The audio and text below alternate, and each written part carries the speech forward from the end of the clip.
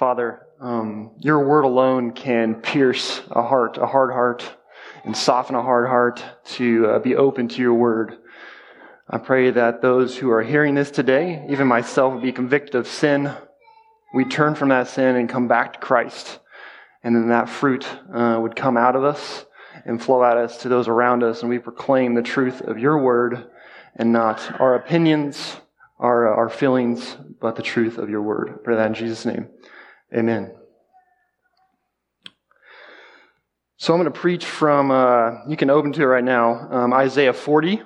So I hope you can either turn it on or open up. I think when you have the word in front of you, it's easier to, something happens. The way God designed us as humans, if we see it, we read it, I think there's more heart transformation. You'll remember, hopefully, throughout this week and the time to come. I think Isaiah 40 is right in the middle, basically, of Isaiah's ministry as a prophet of God.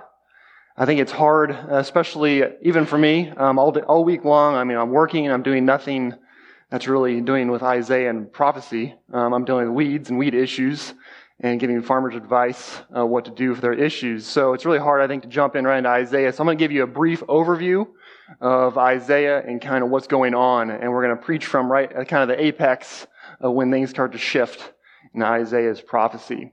So Isaiah itself, he was proclaiming a prophet of Israel. The first 39 chapters is really all about judgment, and there is some aspects of hope there. And then the last part of Isaiah is all about hope and the new Jerusalem, which is to come. So within that judgment, they're in a situation where they're in exile in Babylon. And at that time, the leaders were corrupt in idolatry. They had a lot of heart issues. They were not trusting God's word, who God was, or what he said. So they tried to take things in their own hands, which is basically what a lot of sin issues are, and not trust God's word. And so that's what's going on kind of that time. Then God does free them from that situation. They get back to Jerusalem, their land, and then all of a sudden the leadership in Israel is all of a sudden going back and saying, well, let's get an outside country, the Assyrians, to protect us. Because, well, God won't do it. That's kind of the mindset the leadership is having in Israel at this time. So then they're trying to promote their own leadership, their own wealth, and not God or his word, and not trusting in that. So God says, well, I'm going to show much more judgment to you. I'm going to cut Israel down, but there will be a stump of Jesse, the line of Jesse, the elect that will survive. I will be faithful to them, and we need to look through it. So the large part of the part we like talking about in Isaiah is towards the end, proclaiming there is going to be a new Jerusalem, a Savior coming, the King Jesus, who will come to redeem his people, Jew and Gentile. And in this new Jerusalem, there will not be any more crying, no pain, no suffering anymore, no COVID anymore. It's all going to be done. So that's what they're portraying. And the people of Israel are not trusting God. So, and then of course God's judgment on them would be the Assyrians who come back and take advantage of them. Instead of protecting them, they basically go back into exile during that time. So that's kind of the basics of Isaiah. And what we're going to do is we're going to jump in. So in chapter 40 is when God comes in and wants to portray his comfort towards his people and who he is, who the God that they should be following is, and what his word is. So starting out, I don't know if you have in your notes. So my main text is going to be Isaiah 46 through 8. Then I'm also going to get a brief overview of Isaiah 49 through 31. We're not going to read that, but I'm going to give you a brief overview because I think if you don't see the God who wrote the word, you won't trust the word. So just like any author today, I mean, there's a lot of books out there. So if you don't trust the author, you're probably not going to trust what he says in his book, right? Right. So same thing with the Bible. As a renewed heart, you got to see who God is. So this list, I'm just going to list out to you the qualities of who God is, the God of the Bible. And a lot of this I kind of made my own, how I wanted to word it myself, and not the way ESV words it. And I also kind of took some of this from the Message Bible, which is just another man's interpretation, translation, not from the Greek, so I wouldn't study from it, but it can be helpful to kind of get your head grasped around who this God of the Bible is. So Isaiah 49 through 31 says, "Behold your God, meet the God who wrote the word." So this God is who gently cares for his people like a shepherd cares for his flock. This caring God is also a God who can scoop up the ocean in his hand. Is also a God who can measure the heavens between his thumb and little finger. Think about that. Billions of galaxies. We don't even know where they're all at. He can measure it between here and here on his hand. Think about that. He stretched out the heavens like a canvas ready to paint. So when he created, he's just like a painter. Nice, clean canvas. He created it all. He painted it all in his beauty and his wisdom. He has placed each star in its place. So as he painted out, as he created, each star, he placed itself. He knows how many there are, called each by name. So we keep naming stars. We don't even have a clue. But God does. Put the earth's dirt in his basket. He can take all the dirt of the earth, trillions and trillions and trillions of pounds, in a basket and carry it. That's how big he is. He can sweep up the sand of the earth like he is sweeping the floor. Just think about even one beach. Trillions of pounds of sand sitting there. He can sweep that away like it's dust off your floor. He can weigh each mountain. Think about Mount Everest, the Rocky Mountains, even the Black Hills. How many trillions of pounds are sitting there? He can weigh that. He knows exactly how much that weighs because he created it. He has created everything you can see or imagine. All the trees of the earth wouldn't provide adequate fuel to give offerings for his worship. Think of the trees even the Black Hills has. Well, I mean, we don't have a lot around here, but somewhere that has trees, that's a lot of wood. The nations are on drop in a bucket to him. So many nations think they're something. They're nothing. They're not even a drop of water in a bucket. You can't even see it. He needs no education. No one told him ever how to do anything. We're always looking on YouTube. How do I do this? How do I do this? We're nothing. He has never been told how anything works. Again, YouTube. I'm always on YouTube. How does this work? Again, he doesn't need that. He has never needed advice. We're always asking for advice. Sam, what do you think about this? Scott, what do you think about this? Or your kids, like, Mom, what do you think about this? Or you want them to say that, maybe, possibly. He is true justice. He never had to learn about justice. He didn't have to write about justice. He knows what justice is. He is justice. He is incomparable. Nothing compares to him. You know how hard it is in a sermon to compare God to anything? It's impossible. You can't illustrate God unless you go to his word and then present what his word says about him. The powerful of the earth count for nothing. They have no say in what God does. Earth's leaders shrivel into nothing when God blows on them. They're nothing. They can blow them away. Atomic bomb is nothing compared to what God can do. God never gets tired and fades as we do. So this is the God we need to trust. The God who never is tired or weak as we are. So right at the end of this, so we're kind of going backwards. So right at the end of this, in Isaiah 40, 29 to 31, you can look at this. I'm going to read this. So right after God proclaims who he is through the prophet Isaiah, and starting in 29, let's read this. So he gives power to the faint, and to him who has no might he increases strength. Even youth shall faint and be weary, and young men shall fall exhausted. But they who wait for the Lord shall renew their strength. They shall mount up with wings like eagles. They shall run and not be weary. They shall walk and not faint. After that, you just want to wow, I can do anything in Christ. Right? Let's just go run off that cliff. But we know wisdom, we need a parachute for that. But in that same sense, you just feel like you can do something radical for God. It could be going to the nations. Or it could be something as radical as sharing the gospel with your coworker. Or instead of, which I'll get into this later, instead of proclaiming something that's not going to actually change something, let's proclaim something that will change something. All-inspiring Word of God. So again, this is figurative language in Isaiah 40, 29 to 31. Of course, you will get tired and weak as physical human beings. But if you are trusting in God, you will always be ready to do what God has foreordained for you to do. Whatever duty He has here on earth, whether that be working at the bank or the school or whatever that would be, you can glorify God in that, and He will on earth with cheerfulness and hope, because we have hope. Just like Isaiah was proclaiming to those in Israel at the time, there is hope for the New Jerusalem. There's not going to be all these issues, this insanity that we're surrounded by today. Because we have been restored, those who believe have been restored by the power of God, like Paul said in 2 Corinthians 4, 8 through 9. We are afflicted in every way, but not crushed, perplexed, but not driven to despair, persecuted, but not forsaken, struck down, but not destroyed. Because God will not leave us in this state that we're currently in. He's renewing us day by day in sanctification, but also there is a new Jerusalem, of course, where there will not be any issues spiritually, physically, mentally. Because he who began a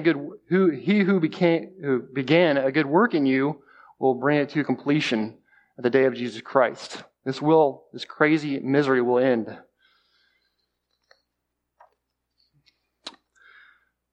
So looking at the second point here, my second point is proclaim that we are fading and withering away. So we all have a heart problem. We get blinded by the cares of the world and don't gaze upon the wondrous word because we forget who the God of the Bible is. The God of the Bible I just proclaimed to you, that Isaiah proclaimed to Israel in Isaiah 40. We get bogged down by the insanity of the world around us. What is this insanity that I might be talking about? You probably have in your minds some thoughts right now, I'm guessing. You could just fill in the blank. So Isaiah is proclaiming what the Holy Spirit wanted him to do. But then what do we want to proclaim, usually around our coworkers, even maybe church members, our neighbors, right? What's going on right now? Politics, right? Maybe not politics, maybe it's, I want to proclaim Fauci, or I want to proclaim science, because it's going to save us, right? No. Temporarily, maybe it's a temporary saving. Maybe I want to proclaim Trump, Republicanism. This is very convicting to me when I'm doing this, because, I want to go get a Trump sticker and put it on the back of my truck. Wonderful. Sounds great. But I want to be known as the Christian, not the Trump supporter, even though I might vote that way or vote more of a conservative route. Or I want to proclaim Biden, maybe. He might save us from our issues. Or maybe I just want to follow the Democrats because they got the answers. They'll solve us. They'll write the check for it. It'll be paid. Do you really think these people are the answer to all the problems of this day or age? Are they like our God? The God that I just read about in Isaiah 40. Are they like that God? No. Not at all. I've never heard, lately I heard a talk show host, a conservative one, it was supposed to be conservative, say that he is the beacon of truth in this day of age. Beacon of truth? What truth? If you're not proclaiming the Word of God, it's not truth. It could be true things that could be true in this day and age, but it's not eternal truth. For either whatever political side you're on, we're all sinners. And it doesn't matter. We're all in the same boat. We're all sinners. And if we're going to be saved by grace, etc. So I'm not saying, don't get me wrong, because I know you might be thinking this. I think we should honor our leaders. We should pray for them. We should respect them. I think it's okay to talk about it. So I'm saying, what is Isaiah proclaiming versus what we are proclaiming mostly? God has sovereignly put us in a country that we can vote. So He has given us a little bit of authority. Scott, we were talking about this yesterday, so he gave me this advice. So we've given a little bit of authority in this country. We can vote. It might just be one vote versus millions. But we can vote and put somebody in office that has God-like values, biblical values, even though they're not perfect by any means. But we should thrust the message to others around us. What should that be? So what's the message we are thrusting from our being? Who are we? So if your coworkers come up to you and ask you, or you ask them, what's the main message you think I'm proclaiming to you in our friendship or at work? what do you think they would say? It's actually very interesting. I did that at work, because you can really gauge how you are being portrayed at work by, of course, because from the mouth the heart speaks, right? So we should not be known as just a Republican, but as a Christian, a Bible-believing, Jesus-preaching man or woman. Because that's the only one who's going to solve any of these issues long term. The New Jerusalem. So we should be known for how to win. We should not be known for how to win a debate with a Democrat on policy. We might like doing that. But we should be known as preachers of the gospel of Jesus Christ. For from the mouth the heart speaks, as I said. Do not follow what Israel was doing. They were doing the same thing. Let's trust our leadership. God's word, that will fade, right? No. And God definitely showed judgment upon them for that. Living in America will not bring everlasting peace for us. Only being born again in Jesus Christ will bring peace between us and God. So again, don't get me wrong. I think we should vote. That's God-given. I think we have an ability to do it, so we should do it. But what is being proclaimed first off out of our mouth? Is Dr. Fauci God now? I don't think so. And some of you might agree with that. But okay, let's read Isaiah 40. So now we know who the God is, that the true biblical God is, that we should worship, that we should honor, that we should go after. And what about His Word? So Isaiah 46 through 8. A voice cries, and I said, what shall I cry? All flesh is grass, and all its beauty is like the flower of the field. The grass withers, and the flower fades. When the breath of the Lord blows on it, surely the people are grass. The grass withers and the flower fades, but the word of our God will stand forever. So in verse 6, so a voice cries. So this idea of crying in Hebrew, it's like making a proclamation loud and clear that this has weight. This is worthwhile. You should listen. It has impact. Because the prophet of Isaiah, like other prophets, were God's instruments. They do speak on themselves, but were carried along by the Holy Spirit. Same as Paul, who went about proclaiming the word as the prophets did, because he knew it was necessary that he proclaim the gospel loud and clear. Because he says in 1 Corinthians 9, he has to do this. He can't do anything else. He must proclaim the gospel of Jesus Christ. So Isaiah asks, so it says, the voice says, cry, and I said, what shall I cry? So Isaiah is asking, what's the message should I make loud and clear?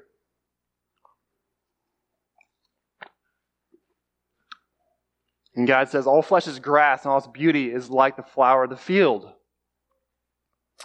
The grass withers and the flower fades. So he repeats this over and over again. And then he says, so it's like you don't get it enough. Then he says later, again, surely people are like grass into 7 and 8. The grass withers and the flower fades. He wanted to make a point over and over again. He knows how hard-hearted his people are, or even non-believers. So as we think of this, our bodies are weak, wasting away physically, mentally. I see you strapping 20-year-old men out there. You think your muscles are rippling, you have no issues, you can do anything. I used to think that. God will humble you. It will come. Ask these people, 50s, 60s, 30s. I've felt it. You think you're something? You're nothing. Physically, mentally, you will waste away. So when we are in our prime, we may look at the beautiful flowers that we think we are. You look in the mirror. I used to be one of those guys in college, weight and lift. Mirrors everywhere. Think you're something. In the fields, so you might think you're looking at a beautiful flower in the field, but later that luster, that beauty quickly fades, passing away. To boast about our splendor is a lie, making your flesh an idol. So thinking about, this is South Dakota, so grass. So usually cool season grasses in your yard. They like the spring and fall because they're cool season, not in the middle of August, end of July when it's dry and hot. They get crispy, right? The wind blows on them, they're done. unless you water them a ton. And then it's nice and green and lush. Or you look at the flower, like we have this, I think I pronounced it right, peony bush, I think. I asked Emily how to pronounce it. Peony bush. It looks great, right? Most of the time of year it's just a green bush. And all of a sudden it puts out these huge flowers, I think it's like in June, maybe late May.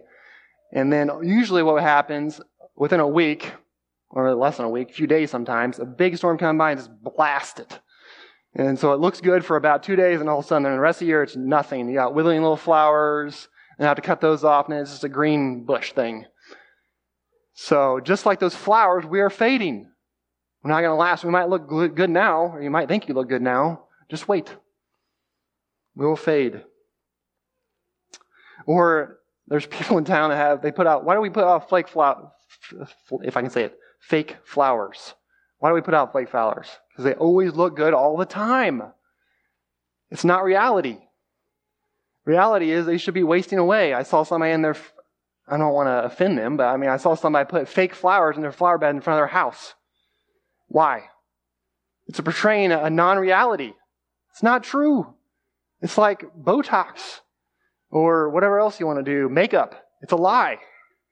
I'm not saying you can't wear makeup, but I'm just saying makeup is a lie. It's not who you are. Men out there, look at these pictures of women struggle with lust. It's a lie. They Photoshop that. And you meet the person later, and they're like, wow. So, genuineness. So, live in reality. The prophet Isaiah is revealing the false confidence in the flesh that Israel had by indulging in flattery of themselves and then drags them into the presence of God. And God blows on them, reveals their frailty, how frail they are here in this passage of Isaiah 40. For as soon as God breathes on them, they will perish and decay. They're nothing. They need God. They need to trust His Word. It's also true that this is also could be referring, there's debate, also as a spiritual weakness of His people. Our bodies are weak and wasting away spiritually as well. Apart from His Word, if we're not feasting on His Word, we're going to fade away. And if you truly fade away, then you were never born again anyways. So, walk in the Word. Apart from God and His Word, we will walk in immorality. We will be spiritual unstable in all our ways. The flesh is given opportunity will take you away from God. Like the plant, you think about the four soils, like the plant who is put amongst the rocks. It springs up really fast, like weeds in the crack in your driveway. They look really good, and then as soon as it gets hot and dry, they're done. Because the root system is not there. They get scorched by the wind, the hot, blazing wind. Or you think about the other plant that's planted in possibly good soil, but it's surrounded by weeds, the cares of the world, the deceitfulness of the world. It looks healthy, and then the weeds take over and then scorch it out, drown it out in weeds. And of course, that weeds choke out the word, and nothing but unfruitfulness comes of that. The life that we need is found not in the fading flesh, but in the unfading, changing Word of God. I hope I'm making that clear. In 1 Peter 1, 23 to 25, actually Peter uses this passage in 1 Peter 1, 23 and 25. He's talking about the unfading. So why should I love others is his context here. Because we have been born again, not of perishable seed, but of imperishable, through the living and abiding Word of God.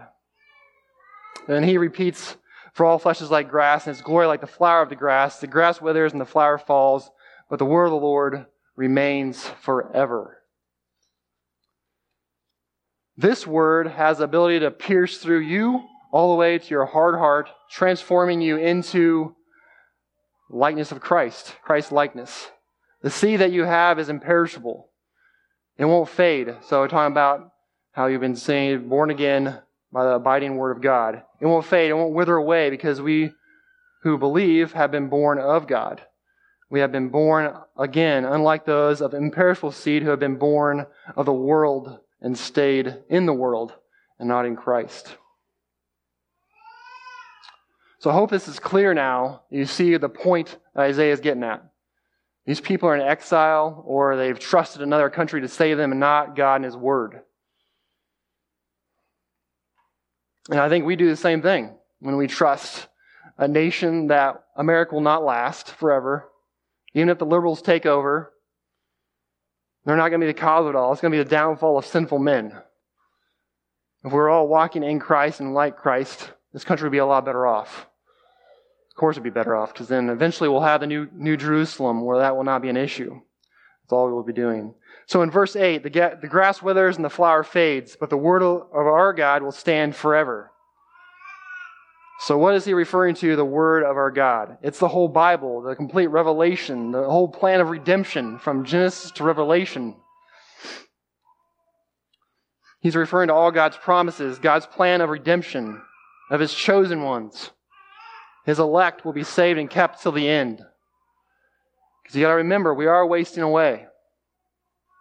God's word is eternal. It's not wasting away. What is man's life? We are a mist that appears and then vanishes. So during this election cycle, this happens every 4 years, unfortunately, we have to go through this, and usually the news, you turn on Fox News, Trump is seen as Jesus almost. In some spectrums, you turn on CNN, NBC, Trump's the devil. So there's a lot of lies out there. Some are true, some are not true. But what is true is God's word. Our leaders are sinners. They have issues, obviously. We see them all over the place. The gospel is what we should be proclaiming. That's the word of God, the plan of redemption. So I call you Christians to remember the gospel. Proclaim the gospel. The gospel is God, the creator of all things. Made the heavens and the earth. Holy, righteous, apart from sin. Can't be in the presence of sin. He's worthy of all worship, and he will punish sin. He's a God of justice. But man, us, we humans, we are all people. We were created good in the fall of Adam and Eve. So we are born in sin now. From birth, all people are alienated, separated from God, hostile to God, and subject to the wrath of God, apart from Jesus Christ. But God, being rich in mercy, right, sent his Son to be born of a virgin, who is fully God and fully man, lived a sinless life that we can't live, but he did. Fulfilled the law of God completely. You don't think that's something? Read Leviticus, and then you'll think it's something. Died on the cross to bear God's wrath in the place of all who would believe in him, his redeemed, his chosen ones. And he rose again on the third day, because that proved he was God. And it proved all the promises that this Bible is full of was fulfilled there. We know it's true. All based on Jesus Christ's resurrection. Because Jesus is king. He reigns and will come back to judge. Judge, and he will separate the wheat from the tares. It will be time of mourning. But at this time, right now, we are at a time of grace. If you're still breathing, God has a plan for you. And if he calls you in, if you're attracted to your word, it's the Holy Spirit working in your heart to come to God and repent and believe on Jesus Christ. So God calls us to respond. And of course, that response is a work of the Holy Spirit. It's not something you do. He wants everybody to repent of their sins and trust in Jesus in order to be saved. Not of your own works, not of your boastfulness of earthly leader, but of Jesus Christ. So Revelation, one of my favorite verses in the Bible, there's many, is Revelation 22:17. The Spirit and the bride say, "Come." And let the one who hears say, "Come." And let the one who is thirsty come. Let the one who desires take the water of life without price. How beautiful. So the Spirit of God says, "Come." Do you come? And this also says the bride. So the bride is the bride of Christ, the church. So he's saying the bride of the church will say the same thing. He's saying to sinners, "Come." That's our duty. The Spirit says, "Come." The bride says, "Come." So will you come? So when the Lord comes, it will be too late. There will come a time when repentance is impossible, but that hour has not yet come. And until that day, the Spirit issues an invitation through the prophets for men everywhere to come. The church re-echoes, like I've been saying, the invitation saying, come. Those who hear and heed the invitation add their voices saying, come. So let the church heed this message. The church's message is come. Proclaim the gospel and say, come. And if they do, it's the word of the Holy Spirit, nothing you do. We're just proclaimers. And in conclusion, he says at the very end of this verse, I'll read it again, and let the one who is thirsty come. So if you're thirsty, that thirst is initiated by the Holy Spirit, not by nothing you do. Let the one who desires take the water of life without price. Without price, not with price. It's free, freely given to us through the Son of Jesus Christ, who came to die for sinners. To drink the true water of life, not the water you will need to come back again to. So this is my charge to you Christians, that over the next few months, really until you die would be better, I charge you to do that. Look to the truth of God's word that Isaiah proclaimed and rely upon God and His eternal plan. Because this world of insanity will end. The new Jerusalem will come. God will come back to judge the wicked. New heavens and earth will come. There will be no more crying, no pain anymore, no suffering. The King Jesus is going to come and restore those whom He has called. Because that's why you need to look to this God, the God of Isaiah 40 that I preached on. Remember that first page I went through? Trust in His word that does not fade away and is not weak and is never wrong, unlike the world we live in. Father, thank you for your word. Thank you for being a God that we can trust, that is bigger than our problems, bigger than this world, bigger than our leaders. I pray you'd work through our leaders, that they would follow you in your word. You put people, men in their area of influence to proclaim the gospel to Trump, to whoever is our leader in the future, that they would repent and believe in their sins, and they would put forth laws that are honoring to you and not for their own political value, but for your value and the furthering of your kingdom. I pray that the church would not be a beacon of whatever the headline is on the news, whatever issues that those at work are talking about, but that we would turn those conversations into good, into the gospel. That through the gospel alone things will change. Government programs won't change things eternally, but only your gospel will. I pray that in Jesus' name, amen.